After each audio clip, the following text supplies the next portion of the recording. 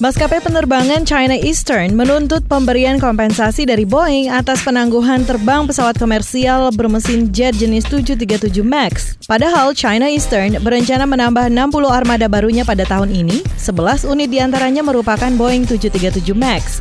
Namun tidak diketahui pasti apakah maskapai tersebut akan melanjutkan pemesanan atau tidak. Namun proses pengajuan kompensasi tersebut bergantung pada apakah persoalan rancang bangun pesawat itu sebagai salah satu faktor utama yang memicu terjadinya kecelakaan atau tidak.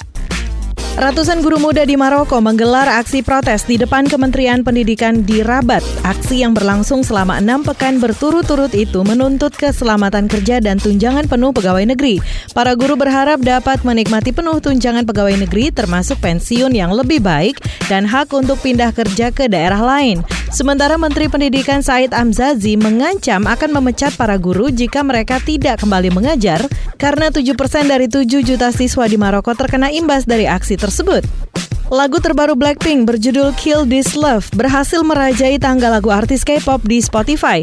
Jumat pekan lalu, Kill This Love juga menempati urutan keempat di Spotify Global Top 50 peringkat harian dari lagu yang paling sering diputar Spotify seluruh dunia.